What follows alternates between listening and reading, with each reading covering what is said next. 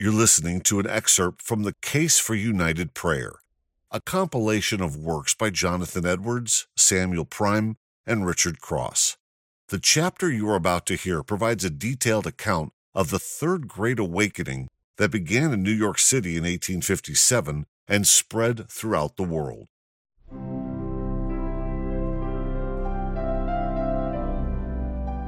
Chapter 1. Introduction. The pen of an angel might well be employed to record the wonderful works of God in the city of New York during the years 1857 to 58. The history will be a memorial of divine grace. In all future time, it will proclaim the readiness of the Lord God Almighty to hear and answer prayer, of the Holy Spirit to descend and convert sinners, of Jesus Christ to forgive and save. To God the Father, God the Son, and God the Holy Ghost be all the praise. The autumn of 1857 was signalized by a sudden and fearful convulsion in the commercial world. That calamity was so speedily followed by the reports of revivals of religion and remarkable displays of divine grace that it has been a widely received opinion that the two events stand related to one another as cause and effect. In the day of calamity, men consider, when the hand of God is suddenly laid upon city and country, the sources of prosperity dried up, fortunes taking to themselves wings, houses venerable for years, integrity and success, tumbling into ruins, and names, never tarnished by suspicion, becoming less than nothing in general bankruptcy. It is natural to believe that men will look away from themselves and say, "Verily there is a God who reigns." As in the time of an earthquake or wreck at sea, men's hearts failing them for fear, they will cry to him who rides upon the whirlwind. So it was believed that the financial storm had driven men to pray. And it doubtless did. Never was a commercial crisis so inexplicable under the laws of trade. It was acknowledged to be a judgment.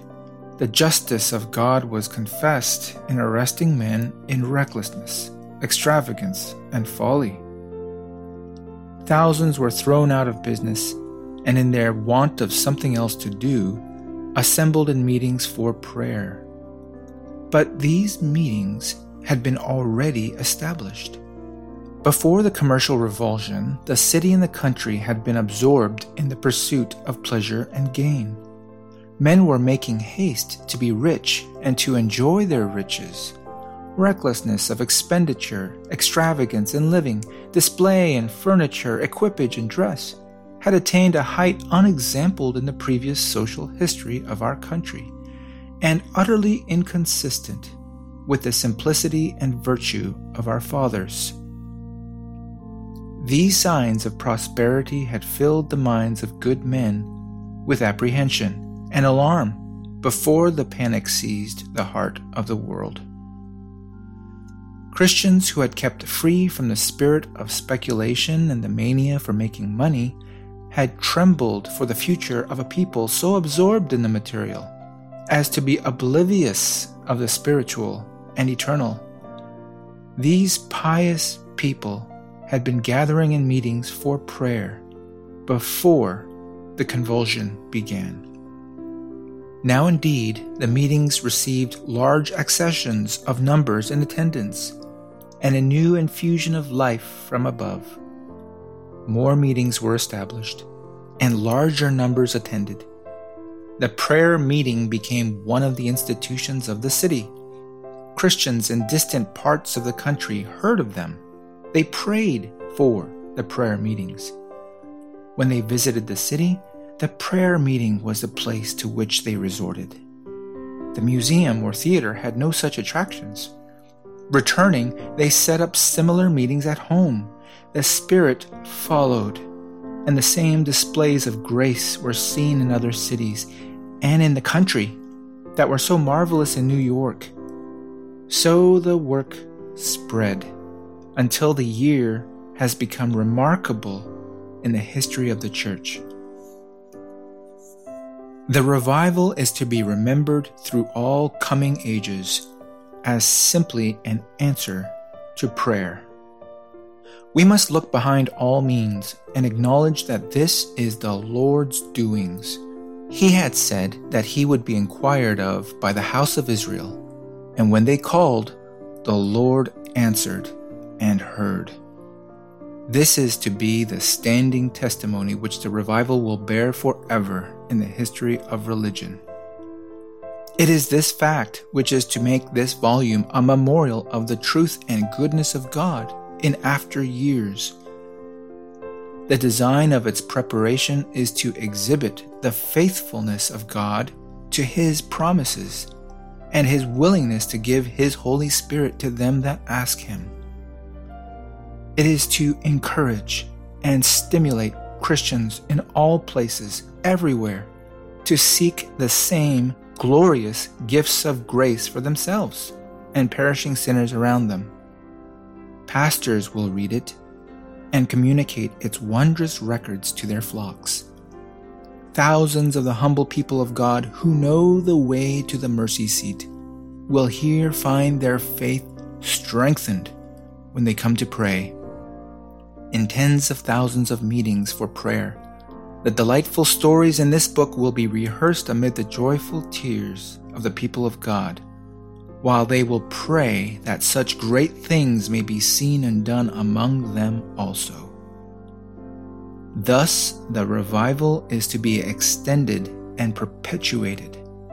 Wherever the gospel is preached, this is to be told as a triumph of its love and power. Other trophies of the victorious grace of God are to be brought in, and their records too are to be made and published to the glory of Zion's King. And the work is to go on from conquering to conquest until the earth is filled with the knowledge of the Lord as the waters fill the sea. This volume may be but the precursor of another at the close of 1859, in which the history of the great American revival will be continued. We will now proceed to give an authentic account of the rise and progress of the work of grace in the city of New York. In the recital of the facts, the foregoing statements will be more than confirmed, and a record will be made which will compel the reader to give glory to God. The object and tendency of the history are to illustrate the power of prayer. Every page of this book is a proof that the believer has power with God.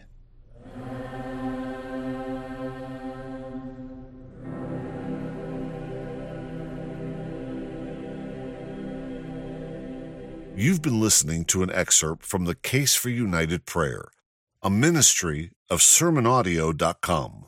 The purpose of this book is simply to inspire and invigorate God's people to take up the same mantle in our own generation and to give ourselves continually to prayer. Remembering God's marvelous works in the past enlarges our faith in the place of prayer and gives us bright hope for the future. May God bless this humble attempt.